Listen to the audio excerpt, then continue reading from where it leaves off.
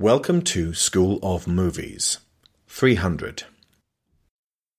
There are going to be big changes coming to School of Movies starting with this episode. What we did in order to prune some of the poor podcasting practices we perpetuate is to go to our iTunes reviews for guidance.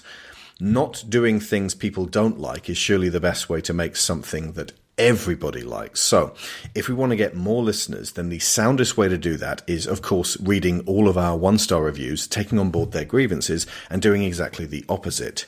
So we have boiled down the wording of all of these into a simple, focused, very clear and rational list of 71 don'ts with 10 do's thrown in there to highlight our alternatives.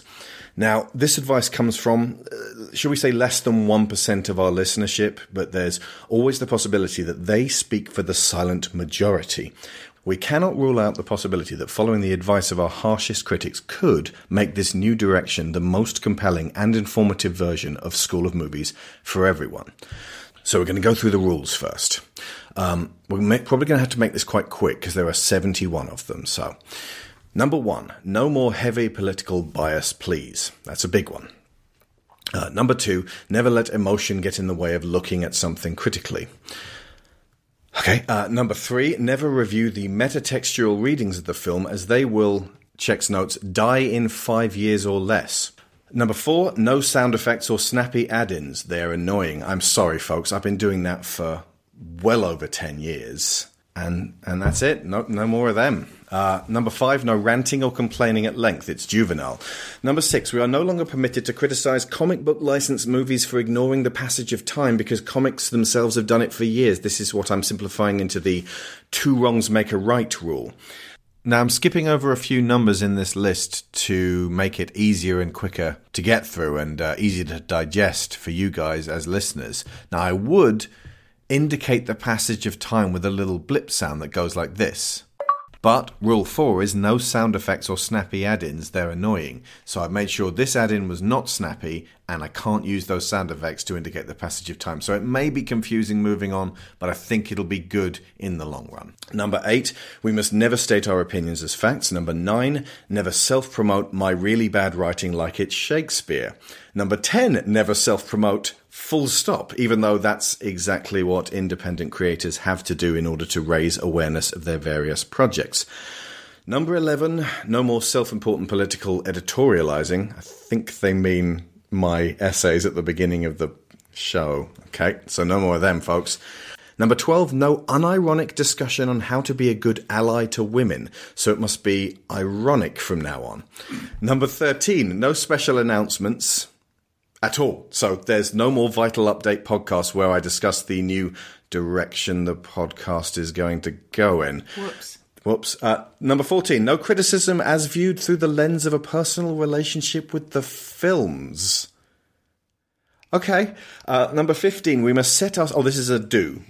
We must set ourselves apart from the myriad of other pop culture critique shows and do something noteworthy. We haven't done that yet in 12 years. We've got to do something noteworthy for a change. Okay, number 16, no more vapid attempts at internet celebrity. Number 17, one from Pervy Punk simply says, can't fap to this, needs more Jar Jar discussion. So I suppose more Jar Jar discussion so Pervy Punk can fap to us. Number 18, no being supercilious and bloated. Number 19, no unearned self-importance. Number 20, Alex, don't be intrusive. Number 21, don't be hyperbolic. Number 22, don't be myopic. Number 20... I can't not be myopic. I could take the glasses off. They mean... metaphorically. Metaphorically. Okay. Hang on. Are we allowed to use metaphor? Uh-oh. I think we might be caught in a double bind here, folks. But, okay, we will try. Number 23, no more lack of knowledge on the history of film. Number 24, no more being paid off by Disney. Damn! Number 25, no waffling. Oops. Number 26, no screaming. Oh, I was going to say, fortunately, today's film that we're going to be discussing at length has no reason to raise our voices at any time while discussing it. No. Not at all, no. Number 27, no complaining about loud talkers in the cinema. They've got as much right to be there as everyone else. Okay. Number 28, no more crying at the cinema over films we care about. Number 29, no pearl clutching over the representation of women in film. It comes off as over the top and dramatic. Number 30, no being so far up my own well-intentioned arse that I don't ever see how insufferable I appear. Number 31, this is another do. We didn't start a school in real life. Don't call the podcast School of Movies. So, suggestions for a new podcast name on a postcard, please, folks. Okay, number 32, don't choose not to cover a movie because you really don't like it anymore. Do it anyway. Number 33, it's important to note that our decision to not cover Fantastic Beasts and Where to Find Them back in late 2017 was unfounded anyway. Johnny Depp was innocent, Amber Heard was the real villain all along. Number 34, so no more crocodile tears unless I'm prepared to investigate the private lives of everyone I choose not to podcast about, which, by the way, I can't not do anymore. Number 35, like Buffy more. Just watching a few seasons isn't enough. I have to watch and like all of it. Number 36, don't be pretentious. Number 37, no random music during podcasts. Number 40, no acting like my opinions are facts and anyone from the other side is evil. Number 44, no more mental gymnastics to justify opinions. Number 47, no random self-promotion of unoriginal content. Number 50, no throwing all of classic cinema in the dumpster. I've really got to stop doing that.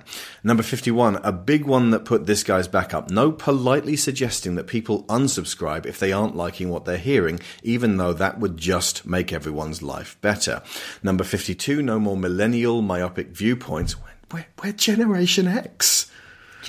Just. Number 54, no promoting my own projects. Again, the same thing. Like, don't talk about this thing that no one would know about unless you talked about it. Number 55, make the voice acting in New Century less subpar. Ouch. Number 56, no serious tangents or rants. Number 57, no more swearing. That's going to take a lot of work. Mm-hmm. No, especially right now. Number 58, no being sure that our opinions are the only right opinions. Number 59, no more hate watching. We're doing it wrong. Number 60, no awkward breaking away to discuss politics in films where there is no place for political discussion, e.g., and I specifically re-included this one, even though it's reiterating the same thing everyone else is, e.g. The Emperor's New Groove. That one made Sharon scream. Oh, no, scream. She's not allowed to scream. Can't scream. She screamed before the show. I think we're allowed to do that, right? Okay. Am I allowed to scream in real life? In real life, IRL, yeah. Yeah. Okay. Okay. Number 61, no more being immature. Number 62, no dick jokes. Number 63, no impressions of the Joker. Now, I love this because they didn't say no impressions of anyone. There has been no ruling that I can't do any impressions. Just not the Joker. And this is 300, and there's Gerard Butler in 300. Ooh. I've been dying to do a bit of Gerard Butler. Although I can't be immature or do any dick jokes with it. Number 64, no more being snowflakes. Number 65, no more obviously only having liberal standards. We have to have other standards as well. Okay. Number 66, don't remind people we disagree with a film even though it was made at a time with different moral standards.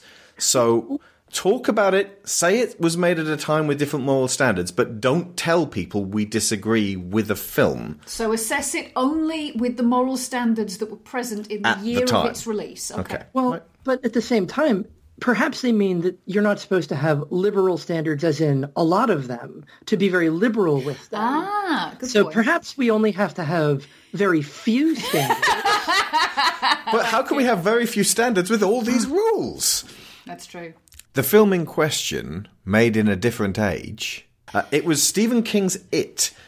We were talking about the child orgy, and we were just like, that wouldn't work on film, and we're glad it wasn't in any version of it that we've seen. Okay. And apparently that infuriated this guy who needs to see child orgies. Aside from the fact... It's like, don't be prudes. Child orgies were happening all over the place in 1984 when the book was written. The film came out, or the TV show came out in 1990. The moral standards of 1990, I'm fairly sure, are not wildly dissimilar to those of today. And the book came out in 1985? Okay. 1984? However, the flat rule is, don't remind people we disagree with the film even though it was made at a time with different moral standards. Number 67, no more one-upmanship. Number 68, we must read between the lines. Stop questioning these movies. Mm-hmm. Number 70, do not be smug and annoying. Number 71, stop bad-mouthing other people's work if we're not going to create stuff for ourselves. And if we are going to create stuff for ourselves, don't promote it. We went all the way back to our first bad reviews all the way through this list. And that person was saying it before I went on to do New Century. Okay. So he was saying, what has he done apart from Batman Breakdown? As it turns out, even if I create stuff, I'm not allowed to self-promote it. So I'm somehow trapped in a weird catch-22 situation where I can't badmouth other people's work if I'm not going to create stuff for myself, but I also can't tell people that I created that stuff to allow me to badmouth other people's work. So create, but don't talk about it. Read between the lines, but don't overanalyze. Okay. Number 72, no turning into children. Number 74, we must now give movies we don't like the time. That's similar to the one about Fantastic Beasts. I like Fantastic Beasts. I just decided at the time I didn't really want to talk about it. Number 75, don't present like I present. Number 76, no lumping of anyone who hates The Last Jedi in with the sexist, racist troll crowd. Number 77, no endless poetry. That's the Dylan Thomas over Howard Shaw's Lord of the Rings score. I did that once. Number 78, Black Panther and Captain Marvel were not without problems. That must be clearly stated. Number 79, it is important that we all accept that the script for The Last Jedi was bad. Number 80, in light of angry fanboy backlash over a film, we should potentially reconsider our own personal feelings. We had to read and reread this sentence repeatedly to work out what they were asking us to do or not to do. I was like, hang on, are they telling us to stick to our guns even though there's backlash? Or are they telling us to not stick to our guns because there's backlash? Well, it sounds like that suggestion is actually what we're here to do today, where, we're taking on board that criticism and that backlash and then trying to move forward with it. That's very true. And finally, number 81. If Sharon is to voice her opinion, she must see every film. And since we are no longer talking about subtext or politics, that should be a lot simpler because all we will have will be the text of the film itself. Unless we're reviewing The Emperor's New Groove, in which case we can't use the text because there are elements of the text which are very specifically political, which we're not allowed to do anymore. Okay, so the movie we decided to take this new approach to deconstruction on is 2007's 300, directed by Zack Snyder. So just let me consult my Moral Standards of the Time encyclopedia. 2007. And page back to 2007. Go all the way back there to the end of the Bush era. Mm-hmm. Welcome back to the show, Lauren Grieve, one of our favourite guests for discussing subtexts and political readings of the art that we cover. Thank you so much for allowing me to be here, and I'm really looking forward to carrying these rules into the future.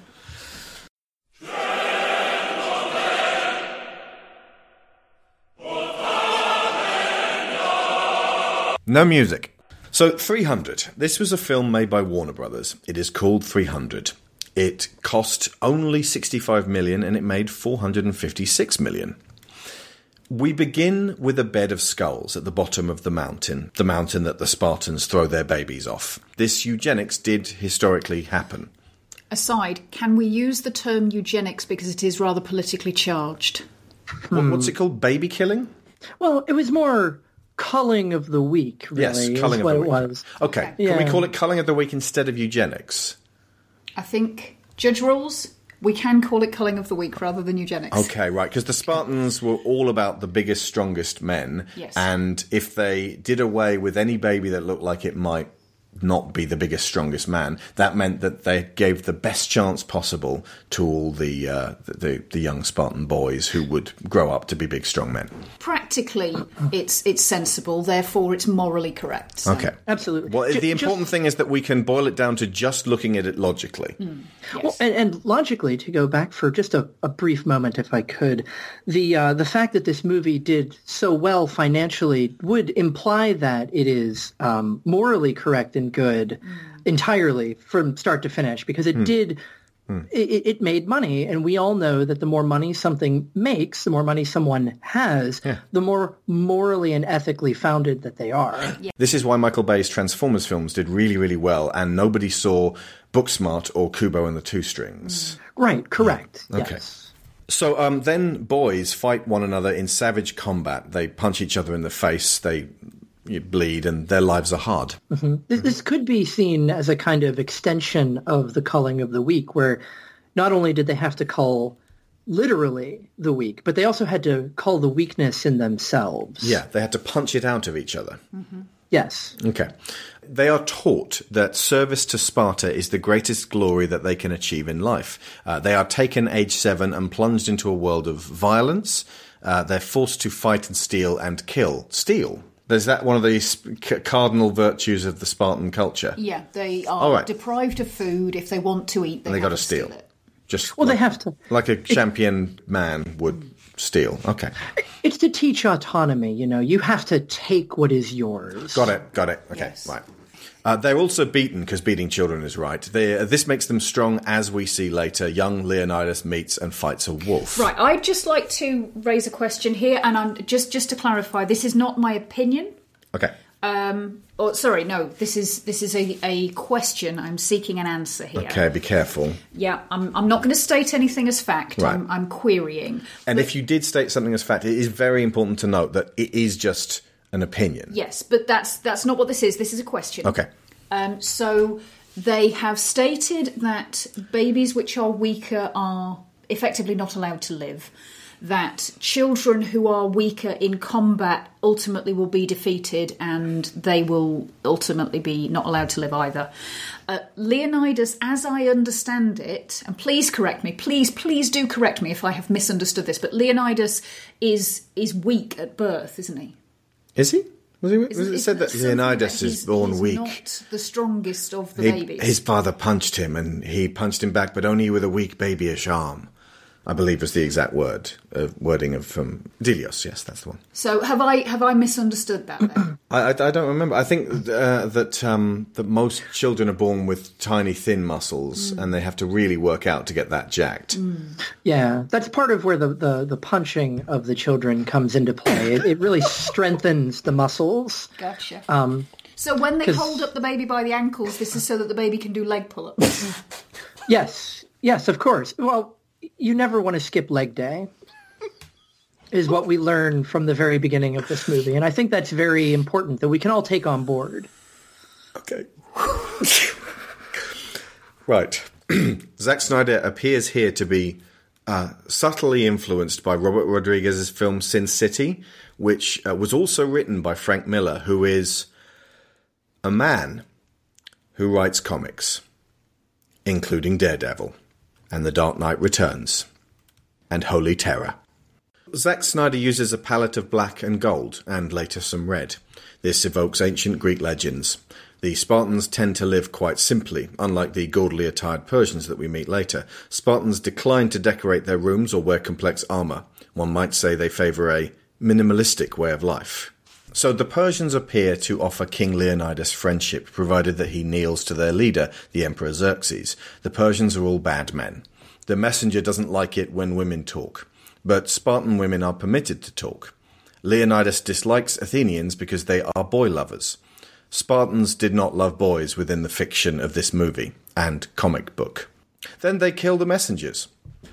A person may like to derive an ironic tickle from their defiance of a very well-known idiom, or they might not. It is up to the individual viewer. Either way, they slaughter the men in slow motion, which may heighten the excitement for some viewers. And they demonstrate the don't skip leg day. Yeah, by kicking a man into a pit. That's very good. I didn't even realize that they were referencing back to the leg up scene. Yes. Leonidas goes to visit the important Eofor leper priests who live up a mountain with their sex child oracle, who dances in slow motion for us, erotically. No, hang on. Erotically is an opinion. Who dances in slow motion just in general? Her boobs are out for someone's pleasure. Perhaps not yours, perhaps not mine, but someone, I'm sure, they just appreciated happen to be out. Yes, but I bet some people appreciated the contouring. People may also have appreciated the fact that these leprous Eophors lick her with rotting tongues. They have been secretly bribed by Persia and appear somewhat unpleasant. Their decaying bodies, symbolic of their corruption? Careful. Okay. Symbolic. They have decaying bodies. They are also corrupt. Yes. That is a truism. Okay. Yes. This scene features impressive use of the wet for dry technique seen in a movie that we discussed a while back in the good old days when we could talk about subtext. Shape of Water. Yes. Yes. That was a wonderful film. Allegedly. A big black Persian cackles as he offers the diseased priests more stolen innocent young white girls to lick, suggesting that Xerxes is not entirely a benevolent ruler. ? But a very rich one, and therefore morally upstanding. Yes. He has money with his face on it, so, he must be important. But hang on, we're getting confused here because we're supposed to dislike this guy, aren't we?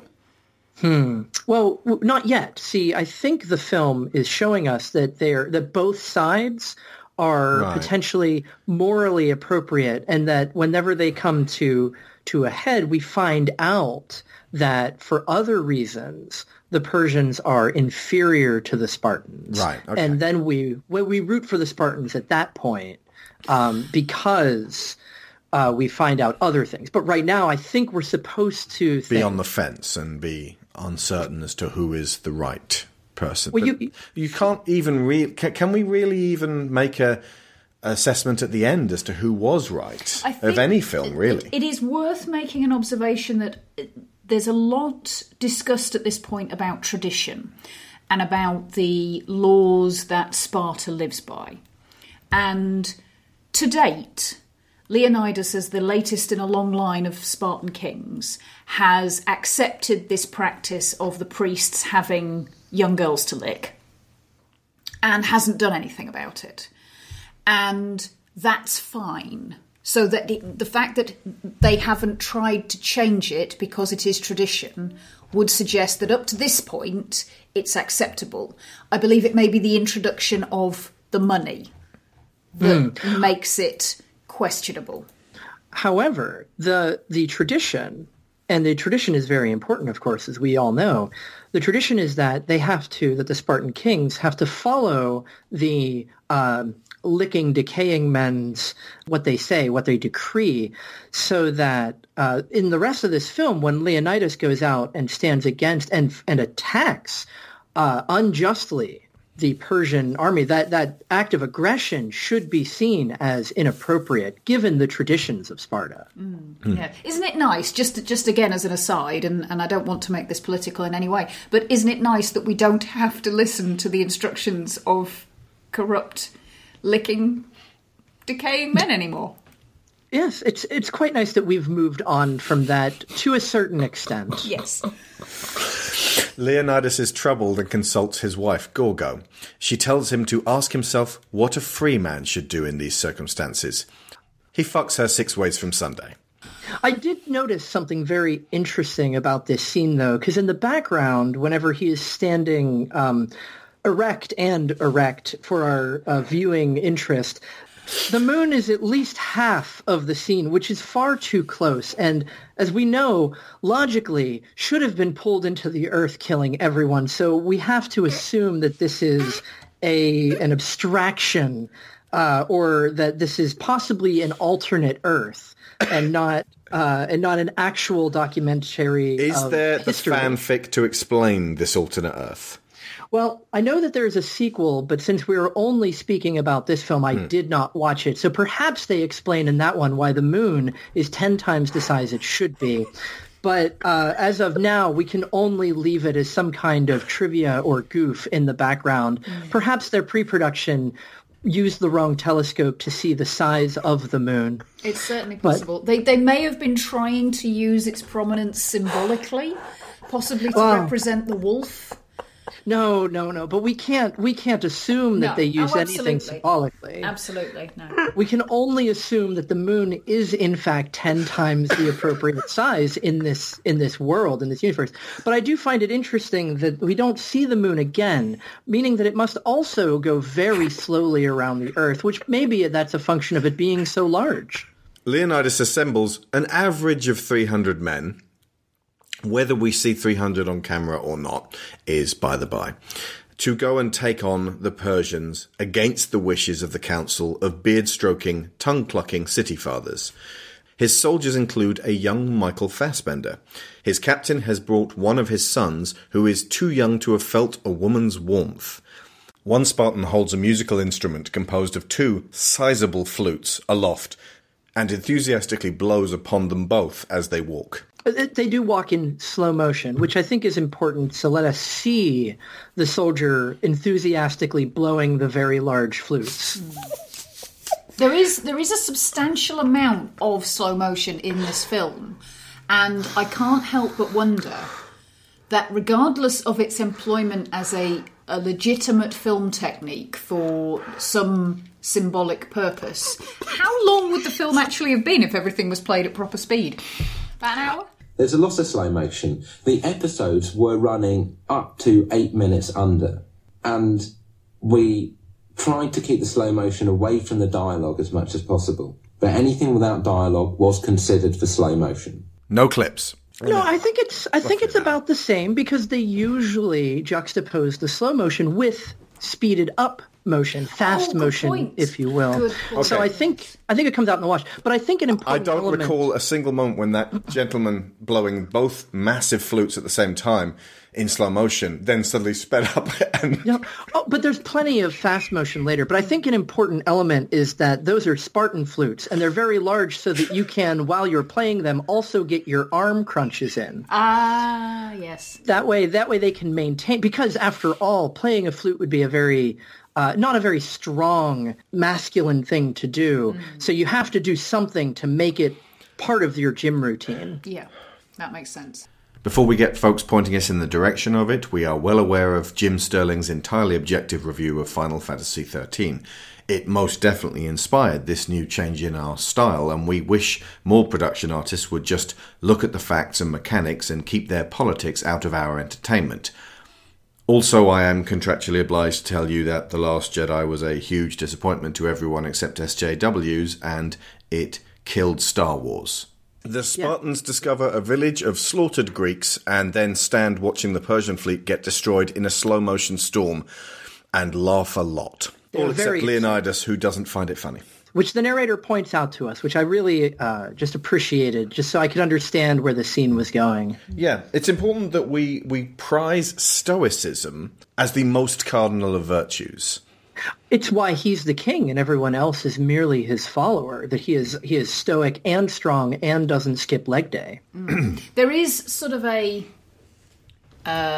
structure to the Spartans. You've got the general populace, who, while Spartan, are less imposing than everyone else.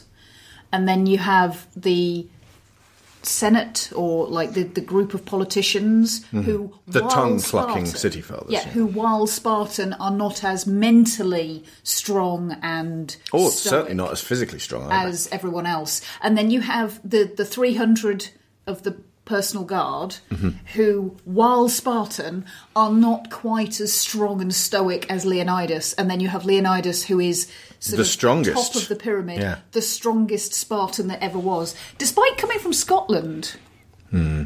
But he did train like a Spartan. I noticed on the IMDb Tribune that he spent 4 hours a day, every day, in the gym for 4 months to prepare for this role. So that means that he had a very Spartan-esque gym cycle.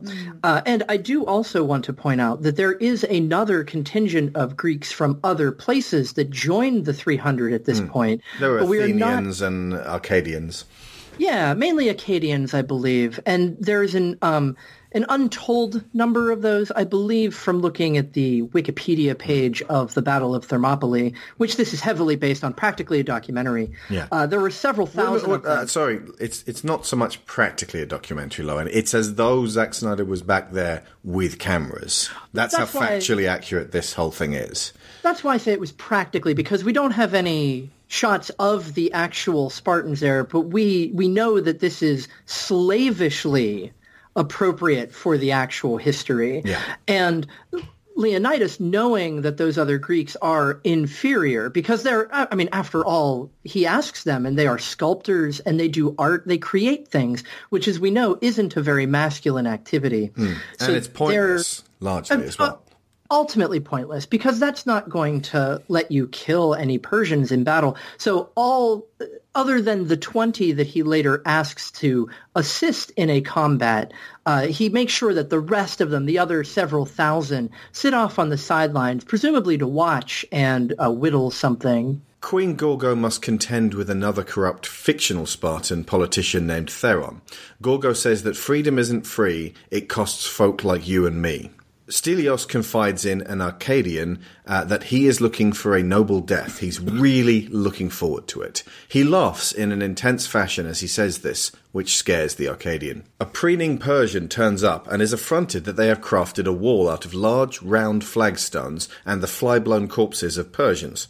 He tries to whip Stelios, but Stelios activates bullet time and cuts his arm off and tells him they are happy to fight while lots of arrows come down upon their heads.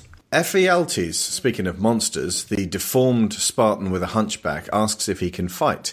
Leonidas tells him his weak shield arm will endanger the unit. Instead of fighting, he should tend to the wounded. Ephialtes is infuriated by this decision and betrays all of Greece to Persia.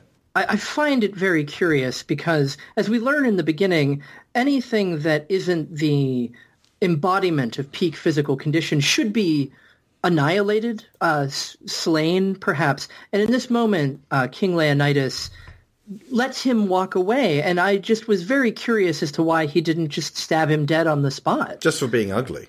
Of course, for having a hunchback and everything. Just very unkingly behavior is very confusing to me. You know, it just occurred to me that I bet what the problem was is that Ephialtes only did leg day, and that's why he couldn't lift the shield high enough. So he may have made the first round of calling of the week, and then ran away before the second round of punching occurred. So he was a baby with inordinately overdeveloped legs. At least good enough that he was stood on par with the rest. But then, you know, again, the dangers of skipping leg day or arm day, you have to make sure that you're well balanced. That's the real takeaway from this film, I think. So he only did leg day and hump day. It is important to note that Ephialtes was treated kindly by Leonidas, but he probably shouldn't have, because as the thesis of this movie appears to be, don't treat ugly people like people, they'll betray you. Yes, absolutely. It just seems very unkingly. I was confused by that behavior. To show mercy to someone who wasn't actively harmful to you yet. Mercy, an uncharacteristic trait of Spartans. Yeah. There's also an element there of, despite him being a king and incredibly strong and incredibly virile and incredibly good at battle strategy, he seems to not quite have a grasp on the principle of putting the right person in the right job. So he is very clear about the fact that Ephialtes is inadequate in the lifting your shield above your head job, but is quite happy to have him tend the wounded without making any inquiries as to whether or not he has any rudimentary medical skills. I think that was it almost seems like that would have been thrown in by Delios in the storytelling, as there is actually that framing device in this movie. Yes. I do think that Leonidas is telling a joke there, though, because as we all know, Spartans don't get wounded. Oh, of course, they don't get wounded, and if they do get wounded, they certainly don't get tended. Absolutely. They either come out scot-free or die on the battlefield, as is right and appropriate. So I think he was trying to, tell a little joke there. Okay, so the next scene, the Spartans, led by their leader, CrossFit Shrek. They fight more Persians? Obviously, you were being flippant. Shrek does not appear in this film, dear listeners. Shrek was much later in chronology. Yes, there was the Shrek Age, which came just after the Dark Age, but before the Age of Enlightenment. Yes. Of course. They fight more Persians amid a sequence that shifts from extreme slow motion to slightly faster than normal, as we mentioned earlier. They are made to look cool if you think this imagery is cool. If you don't, then your experience will differ. Leonidas meets with Xerxes, who is a giant with a very deep voice, and lots of jewellery, and piercing eyes, and an androgynous air. The emperor lays his hands on Leonidas's broad, bare shoulders, and the two admire each other's muscular, bronzed chests. Snyder said in an interview that the thing that preoccupies, even terrifies, 20-year-old boys is a giant god king who wants to have his way with you, with his enormous, godlike, throbbing love hammer. I believe that's Snyder's exact wording. These boys would likely go on to demand the Snyder Cut be released. All of the Spartans enjoy time with each other in their underpants. They oil each other's chests and talk about swords at length. Stelios and Astinos jibe at one another. One is called a woman, even though he is in fact a man, and the other is accused of offering his backside to the enemy, which he did not do. They are good friends. Let me just try that one again. They are good friends. I believe that is what today we would call locker room talk. Ah, yes. I think that is, yeah. That's just locker room talk, and you can just say pretty much... Locker room talk basically means you can say whatever you want. And I believe that's a fact, so we're not being hyperbolic here. Absolutely. You can speak, because what happens and what you say in a locker room stays in a locker room, especially while you are handling large spears with your best friend. Yeah. And there should be no repercussions of things that happen in locker rooms, and we shouldn't talk about them. Neither should we acknowledge that there are repercussions of what we do and say in the real world. Absolutely. The Spartans fight some immortals, some orcs, and a giant from Mortal Kombat, plus a rhino, several elephants, and a giant beast man with axes for arms. Here Snyder and Miller have chosen to diverge somewhat from historical accounts in order to lend a heightened parabolic state to proceedings, as though we are being told a story, one with a very definite political intention at its core. This is accentuated by the framing device of the tale we are being told by David Wenham's Delios. Leonidas' captain's son is killed in battle, which surprises and greatly upsets the captain, as he expected his son to live through this suicide mission. He later tells Leonidas that his heart is filled with hate for their enemy. Leonidas says that is good. I am again left wondering whether this is some kind of plot hole and or gaffe, because the captain explicitly says as they set off, when Leonidas says to him, "Why are you bringing your son with us? He's too young," that he has other sons to replace him, which at that point would indicate that he was fully expecting to lose his son. Yeah. And yet he reacts with surprise when it happens. We've been told repeatedly that the Spartans are looking for a really, really good death. I think he's most angry because his son gets punked from behind suddenly and unexpectedly. That it wasn't a good enough death. Right, so it wasn't a good Spartan death. Or perhaps he is crying and upset because his son got to experience the good death before him. Maybe. And that's why he throws himself in, because he's trying to make up for that lost time. He's jealous. I think that's what it is. Okay. Envious. Yes, of course. At this point, we are now in danger of violating Rules 68 and 69. We must read between the lines and stop questioning these movies. So I'm not going to 69 these Spartans. We are told that in this corridor, now full of grenades being thrown by Asians with covered faces and eyeshadow, that numbers count for nothing. We must believe this speech because we have no external reason to doubt the narrator. Of course. Ephialtes, the deformed Spartan hunchback, is led into Xerxes' orgy tent filled with women with deformities, and a goat who plays the banjo.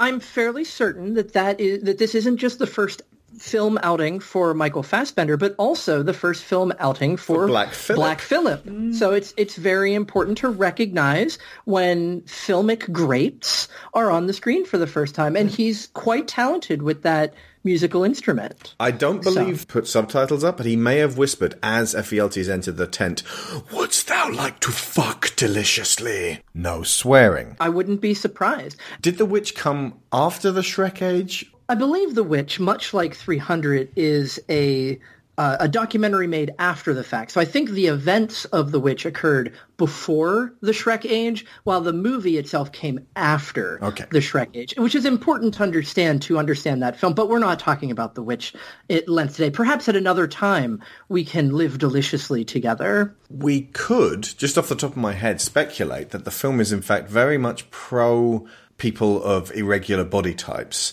because of this orgy tent, because we're very much on side with all of these enslaved sex workers. Well, yeah, it's a surprisingly good film for disabled people, really, because they're showing to be doing good work, and they are helping the various goats.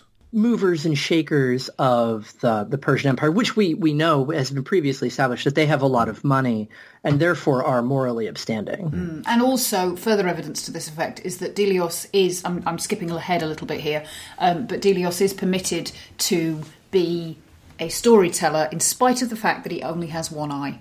Yeah. Yes, true. Back to Ephialtes, the monstrous, treacherous hunchback. He's offered a lot of sex in exchange for information on the enemy. Xerxes says that Leonidas was cruel for asking this man to stand when all he is asking is to be knelt before. This shows a contrast in their managerial approaches. When Leonidas eventually finds out about the betrayal of this twisted and deformed man, he says he hopes Ephialtes lives forever. Remember, the Spartans kill any babies who are imperfect, so the treachery of this man's parents led to further treachery, suggesting that this eugenics, this culling of the weak, is a right and valid practice. They tried to game the system, they tried to make an exception, and they snuck their deformed baby through, and it led to great, great tragedy. And this tent is exemplary of the opposite approach, which is to embrace the deformed, literally. Yeah. Yes, I think that's a very good description of that scene, yes. The baby murder culling of the weak positivity is inferred only from a series of facts. There is also no politics involved in these assertions that perfect physical specimens deserve a glorious life over mere regular men. Absolutely. I mean, as we've come to know on this in this movie, there's fine people on both sides of this conflict. Absolutely. Back in Sparta, Queen Gorgo converses with the deceptive politician Theron, who claims he will ask the council for reinforcements in exchange for the act of roughly forcing himself upon her sexually. He specifically says it will not be over quickly and that she will not enjoy it, which is a thing he says. Gorgo has a larger role in the film than in the comic book. Here she is raped and then kills her rapist. This is after he declines to call for reinforcements from the council and instead calls her a whore. She then penetrates him with a sword and repeats his words back to him, that it will not be over quickly and he will not enjoy it. This is more than the character did in the printed version and not less. It is potentially debatable as to whether the inclusion of these new scenes is good for men and women to watch. Should we debate it now? It is debatable, but we're not going to debate it. Okay. That's fair. That's fair. But I think one thing that is not debatable is that this scene makes this a very good feminist text because she definitely gets revenge. And that, as we know, is good and right. Revenge on your rapist is a rite of passage for every strong female character. And specifically Absolutely. The fact that all she 5 of them is permitted. Obviously, in the story, she is permitted. This is not something that she is allowed to do within the fiction, but in the story, the writer permits her to gain her revenge by seizing a penetrative object, therefore having an equal exchange of penetration, which obviously makes these two incidents also of each other. The hardship she ensures we are able to see that happening on screen, so that precludes the possibility she might be a Mary Sue. And also, Absolutely. It's very important so that we know that it's made very, very clear that Theron is a bad guy. But it's really important that we see that scene because otherwise we would assume that he is a heroic figure because he is attractive. Honestly, I feel like he was a strong, handsome young man who stayed behind when the other Spartans went to fight. There's only one male Spartan who seems like he's a decent sort, and he's an old man, and he has the excuse that he would have died, although he could potentially have hobbled onto the field and been killed gloriously in battle, which would have justified his existence. Well, given that the standard seems to be that Spartan men are soldiers, that's all they do, that's everything that they aren't allowed to have any other jobs. And they're definitely better off not making things. Every man of fighting age in Sparta, one can assume, is in the army. So therefore the council is by necessity going to be made up of people who are too old to fight, except for Theron. Who is brand new for this film. Yeah, very, very well observed and drawn from the facts. It reminds me a lot of another excellent text that I can't remember if you've talked about before, the Fight Phantom Club. Menace? No, I was thinking the Fight Club, where, if yes. you are capable, you must fight. And we know that is a very important text, very pro-community, pro-masculine text. So. Did the Fight Club age come after the Shrek age? Well, CrossFit Shrek was very important in allowing young men to understand the importance of going to the gym, and that led directly to the fight clubs. Okay. It is also possible that there is some kind of angle on ineffectual democracy versus the heroic merits of savage masculine aggression. Every single instance of diplomacy appears to be being positioned as straight-up corruption. Independence at absolutely any cost seems to be a theme. Here we need the audio equivalent of that meme of Talos drinking soda through a straw and saying, "But that's none of our business." Second warning, no sound effects. Leonidas tells the rest of the Spartans that he has made dinner reservations for all of them in hell. Very, very good of him, really. They do not react to this prospect, I noted. He shouts it, but nobody cheers. Maybe they just don't understand how lavish that banquet hall is, or how far in advance he had to make those reservations. I mean, Black Phillip's with the other group already, so just to get that communication would have been very tedious. It's important to note that they keep doubling down on the Spartans' main goals and aims in life. We begin with the glory of Sparta. Then a goal on top of that is to die horribly. And then the goal on top of that is to actually go to hell. I have a question with regards to that, actually, and I don't want to impugn the historical accuracy of this film, but did the ancient Greeks have a hell? He would have said Hades. I was curious about that too, but it does make a kind of sense that they would want to go there because, after all, you're more likely to have more combat and more fights and probably better gyms in Hades than in other places. Although Tantalus was told, "Tonight you dine in hell," over and over again. And never he bloody did. happened. No. So cruel. That story is just so cruel. That is down to a mean-spirited concierge, is Absolutely. what happened there. Tonight, Tantalus, you will sit at the bar endlessly with a beeper that never beeps. It will never beep. And you can keep ordering, but the bartender won't see you. Such a nightmare, really.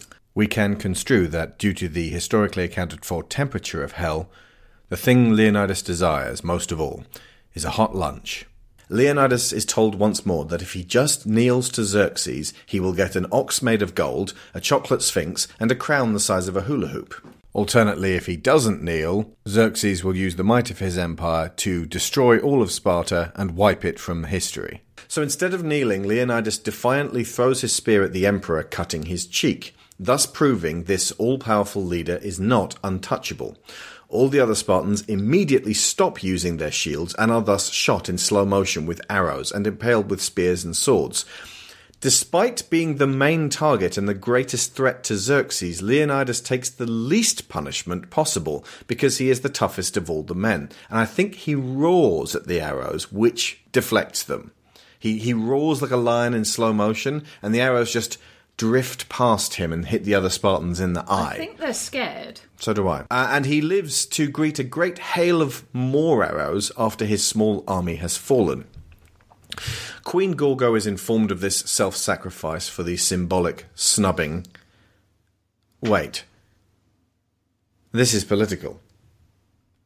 The very nature of the end of this film is inescapably political. We literally cannot tell you the cause and effect without invoking politics, because this death inspires other Greeks to battle, and that is inherently political. Oh, but wait. But they're not talking about politicians or passing any kind of laws or anything. Those Greeks at the end are seeking revenge, which, as we know, isn't something that can be political, right? Okay, you may have saved us. I was going to say we had failed, but you may have actually pulled us from the jaws of death. Yeah. I was resigned to the idea that we actually could not talk about 300 ultimately without invoking politics of some kind, in that the whole point of the story is to rail against control by powerful foreigners, which in itself is inherently political. And its conclusion, the business of wounding Xerxes, is to show he is not a god king. And the whole point of Delios telling the story is to rally all of Greece. The whole thing is propaganda. Propaganda, yes, certainly, to spur this revenge fantasy. But yes, no, you're right. You can construe that as thousands and thousands of Greeks want revenge for the death of Leonidas. My dead Leonidas. Exactly. He was everybody's family. He was the king. Sudden, furious vengeance against your enemies for a small misdeed is not political. And propaganda. Going to war over a small amount of people being killed and killing a large amount of people is not political. No, and propaganda which inspires you to do something that you wanted to do anyway is not propaganda. It's just right. It's just correct. Yeah, a nudge.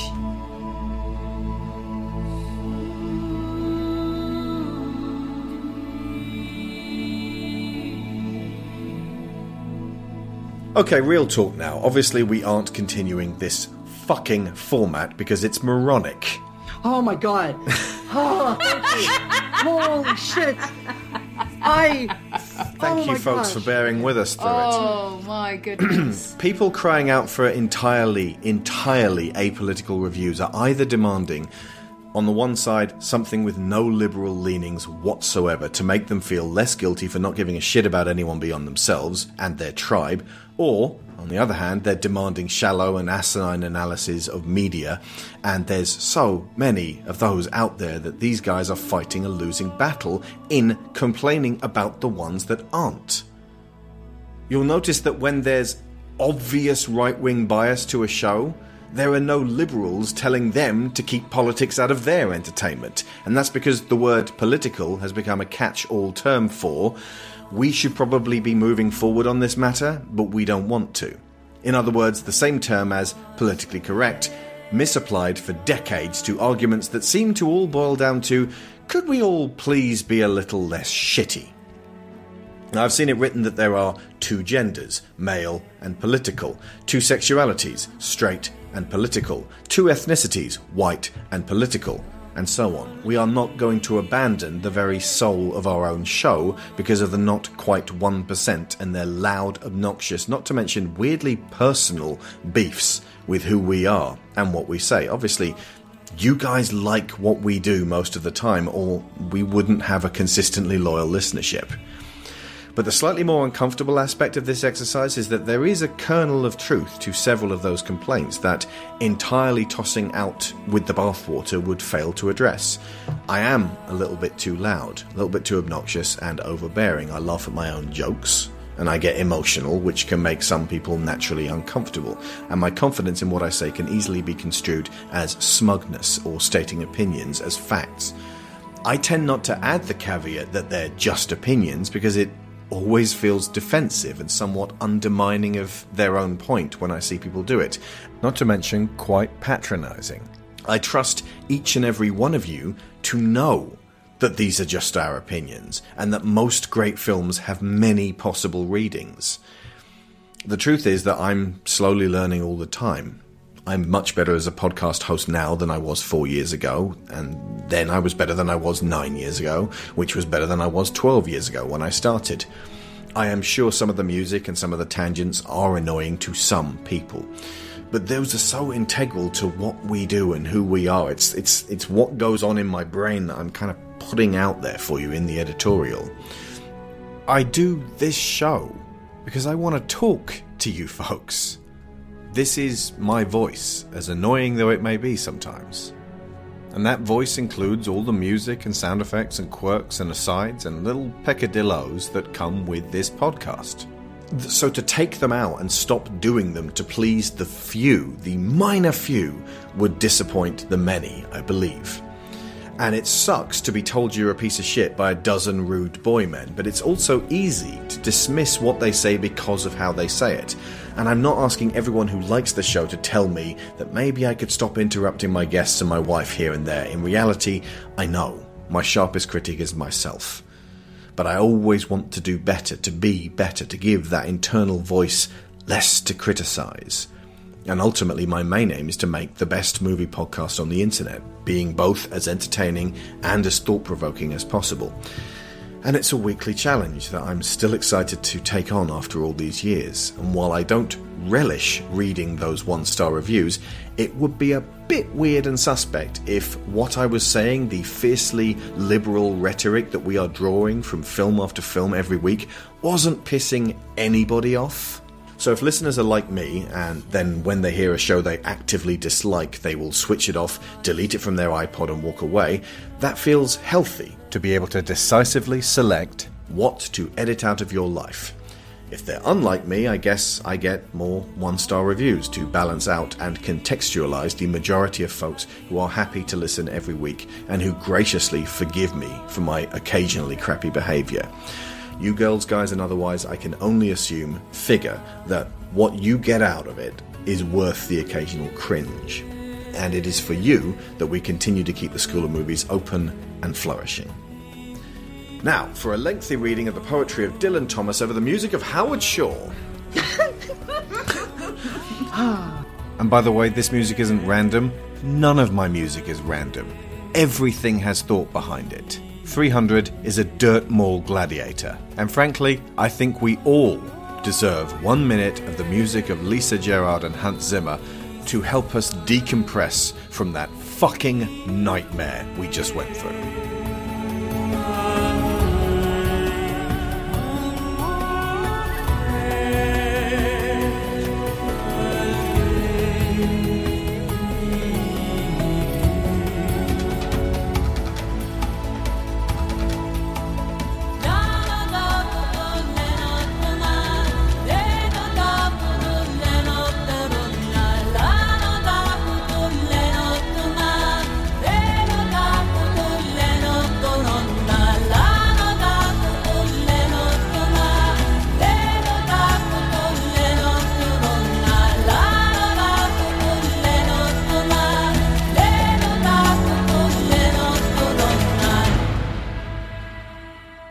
And 300 the book is a repulsively macho, insular, racist, homophobic, yet homoerotic mess by Frank Miller.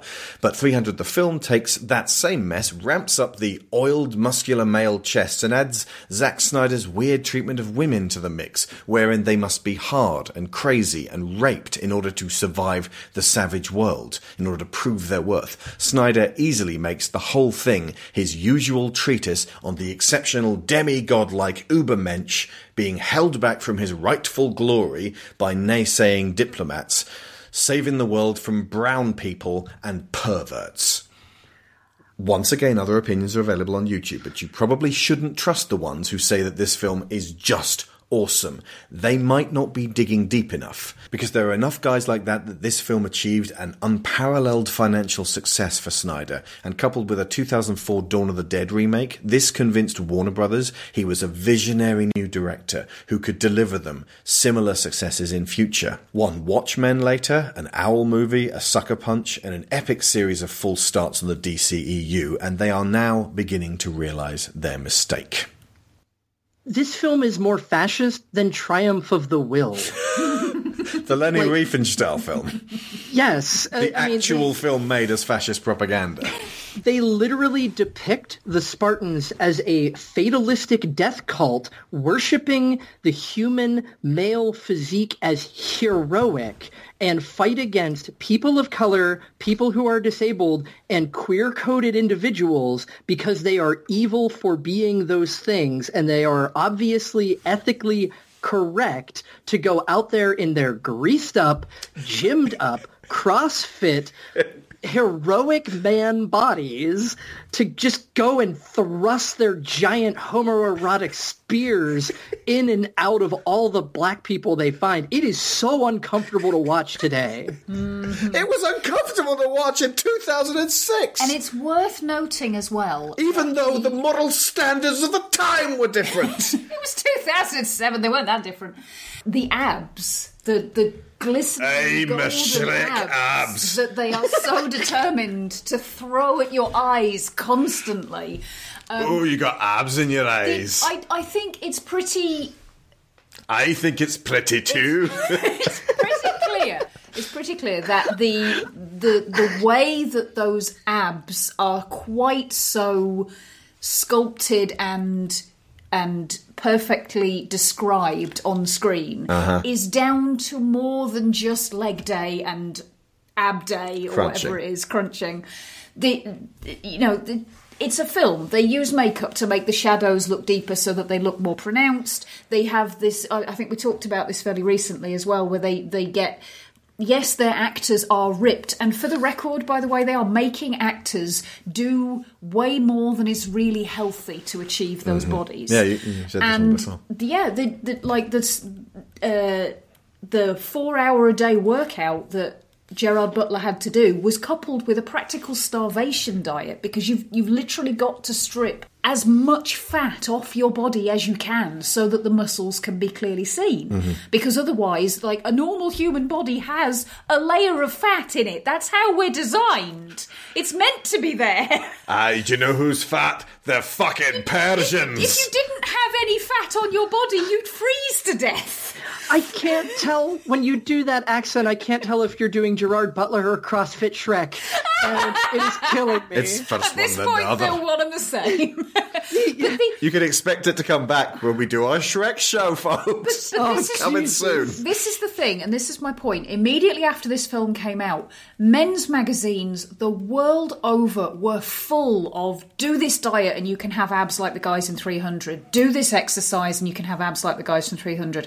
It is not fucking healthy. Be this Nazi and you can have minds like the Spartans. Well, okay, that's the extension of it, but it just perpetuates this idea that if you're going to be this perfect, you've got to hurt yourself. It is toxic in the extreme. It is not good for people. By the way, we're not like super pro invading Persian Empire with this either. It's not too, again, under the two wrongs make a right rule. But it's the whole how it's all presented. Exactly. Like, we weren't fucking around when we said it's propaganda. The whole thing is like a really grotesque pamphlet from the 19th century. Well, one of my favorite elements of it is the fact that the entire thing is technically a narration after the fact. So, like, all the monsters and stuff that we see probably weren't really there, especially since one of them in particular that, like, almost brings down Leonidas is killed by the narrator. So he's not a reliable narrator. He's really Luckily, not. I took out Baraka myself. Yes. Well, they sent a 10-foot-tall, crazy, like, man with all of his teeth filed down into fangs, and he almost bit off Leonidas' face, but I saved our king. You're not biting my face off, you bastard. We were set about by, like, 8, 10 Lords, big lads. big lads. But no, you're absolutely right, Lauren, and I hadn't thought of that. Delios wasn't present in the orgy tent. I think we can safely assume that some of those goats may have been made up. Yeah. Maybe Some bullshit may have been in this story. Also, Absolutely. like, when he and Leonidas part ways, everything that happens after that is just what Delios is making up to tell the Greeks to get them into a frenzy. Two other things. One, oh no, not those Athenian boy lovers. For God's sake. Was, like, historically speaking, Spartans were just Spartans as... did it too, Yeah, yes. there we go. Oh, yeah, absolutely. They fucking love fucking each other. It was, oh, my God. Oh, I'm sorry, we're not allowed to swear. Oh, wait, Oh, no, I'm sorry, we we're are. not in that anymore. We've We are decided now. we're scrapping all of those stupid fucking rules. Oh, my God. Not all of them. A couple of them, like I said, I can be a bit overbearing. And then there's a couple of other things that I'll see if I can watch. The other thing, though, Most Greek legends are actually cautionary tales about acting like a complete fucking macho dick. Yes. Am I wrong? Yeah, well, no, that's what So I this mean, doesn't even right? fit with that. This is about the glory of Sparta, and there was no tragedy involved whatsoever, apart from There that was- Leonidas didn't get to carry on fucking his wife 6 ways from That Sunday. moment there, by the way, when the captain's son is killed, and he has this look of sheer horror on his face as he confronts Leonidas, and he implies that storming in here like a headstrong fool is maniacal and is going to get them all killed, and that is a bad thing. And they hold that moment for almost like a second and a half, and then he does the whole "my heart is full of hate." Well, good, let's get on with it then. Good, use it. All we can do is hate. There's something really frightening about being so tribal, so fixated on the way of life that you've been taught, that you can't respect your enemies. Wouldn't you want to go up against people that you can in some way respect? I know I do. Kind of getting sick of cartoon monsters. And it's just so damaging because, like you said, the Persian army is not exactly in the right here, but the entire film is framed that the Spartans are heroes, that they are the heroic, like, archetype, platonic ideal of masculinity, and it's just so toxic to take that on, especially in face of like literally everything else. This is just one of the most misogynist, ableist, queerphobic, like the Spartans literally build a wall to keep out invading brown people. Like, Good it's old so Spartans. poignant today. It's uncomfortable. Yeah. There's plenty of films, in fact, where people make walls and they're shit walls and don't work, like Pacific Rim. And ultimately, walls symbolically are like, we grow as people when walls come tumbling down. That whole, like, I was a young teen when the Berlin Wall came down, and that was seen as something that everyone was celebrating around the fucking world. And, we're watching a film where it's like, hey, we got to build a wall to keep them out.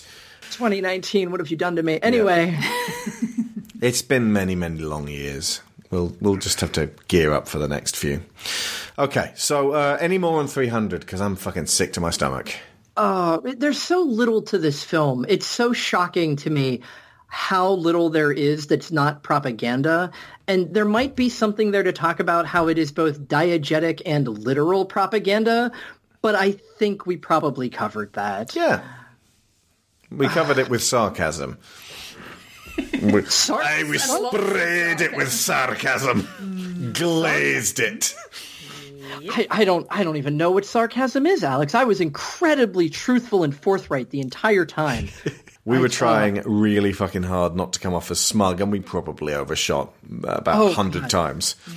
I think, honestly, the only note that I made that was probably worth including at this point is that Snyder uses the same colour palette for the Spartans as McDonald's. I'm loving it. Don't know about you.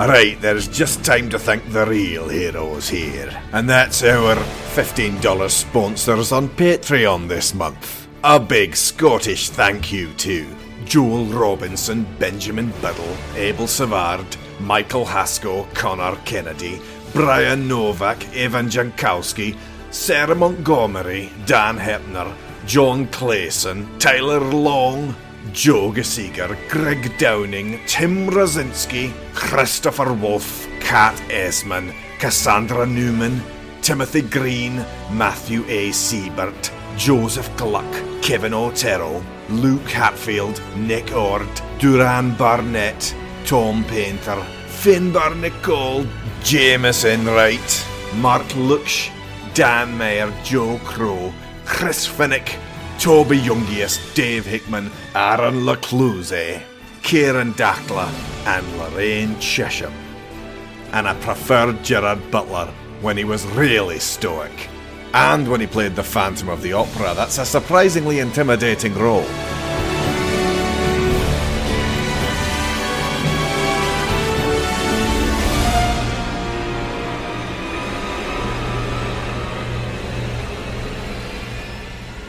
Goes without saying we're doing a How to Train Your Dragon trilogy at some point pretty soon.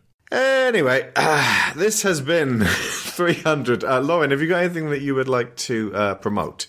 Not a bit, but thank you for having someone so political on your show. Since, of course, Lauren, you are all kinds of political. Yeah. Oh my God, my gender and sexuality are both marked political on my driver's license, so it's really important. Can anyone recommend a film that's a bit like 300, but much, much better? I mean, I still like Sucker Punch more than this film, and you mentioned it earlier. So do I. I think Sin City is a better film than this too. If you want a similar aesthetic, haven't seen it for a long, long time, but yeah. I'm going to say Wonder Woman. Yeah. Oh yeah. Yeah, that's good. In fact, Zack Snyder's presence as producer on Wonder Woman had me really fucking worried, and I think rightly so. You could say Watchmen in terms of Zack Snyder comic book adaptations, still a better film than this. Oh, 100%. And heck, if you watch the animated black freighter thing, you get Gerard Butler talking in it too, so you even get CrossFit Shrek. Okay, I got one more, and that is a Neil Marshall film from the director of Rise of the Blood Queen featuring Hellboy, featuring both Fassbender as the lead and also Dominic West, and that is Centurion, which is a low-budget, very pared-down Romans versus ancient Picts survival horror behind enemy lines in ancient Britain. It only cost $12 million and it made $6 million, so it was a fucking failure. But it's also bloody and there's a lot more nuance to it. And actually, another one that comes to mind, since the whole hate for classical films and such, the original Spartacus is. I think it holds up. I haven't seen it in a little while, but the last time I watched it, it actually held up pretty well. And it's like literally about similar kind of things, but not horribly fascist. Yeah, there was a whole period of swords and sandals type Hollywood epics, which you could pick and choose from most of them and they'd still be better than 300. Amen to that. Okay. Stay tuned for the bloopers on this episode where we could not hold it together. It required us to be totally deadpan and sometimes that was impossible. So, I have been Alex Shaw. I've been Sharon Shaw. And School's Out.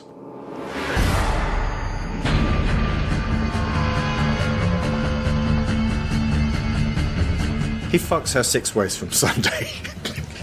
Hang on, let me try again.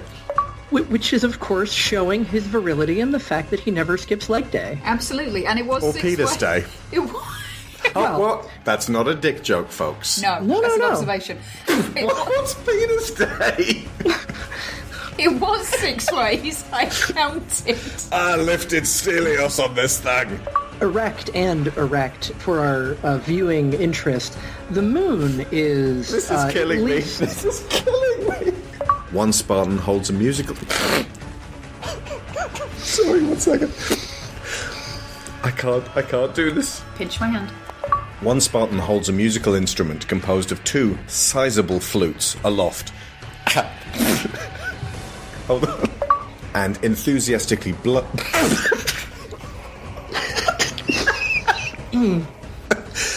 If nothing else, Honest Trailers have already said this, so it's like not even new ground.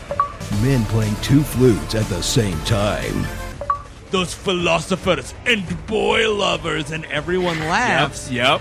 Even though they had like institutional pederasty in Sparta, so everywhere. We're just pretending like institutional pederasty in Sparta. Someone was on Wikipedia at work he absolutely today. was. But the thing is, though, like you just to go out of your way to say they're gay and we're not is so fucking dumb. Stupid. The Spartans, led by their leader, CrossFit Shrek, fight more Persians amid a... Such a shame we're not a video podcast. Oh, CrossFit Shrek is such a...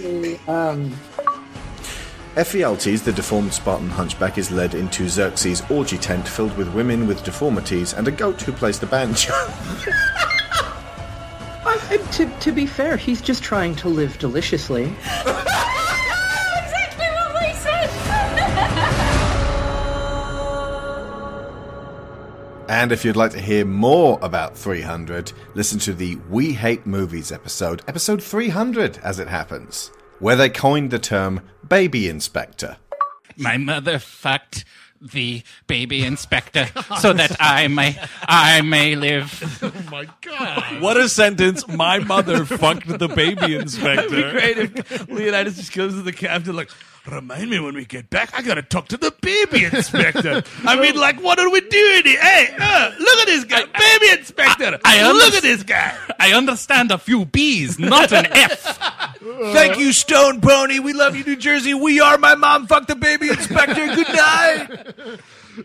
This guy can't fit through a fucking door. I mean, come on. Come on, baby inspector. Come on. Apparently, they went into exile over this. Sure. Like the You father. would have to. So this inbred swine has a shield from his father and like his old Spartan robe, and he's like, "Oh, Leonidas, I may be a mutant hunchback that probably didn't even exist back then." I don't No know. one's ever existed No, like no this. one's ever, right? Like this is the fucking Elephant Man. Dude, he looks like an 85-year-old toxic Avenger. And they push this wall of corpses over, but it just falls on the one guy. Yeah, exactly. It's hours of work to crush one man. I'm like Kevin from Home Alone, but it takes fucking forever.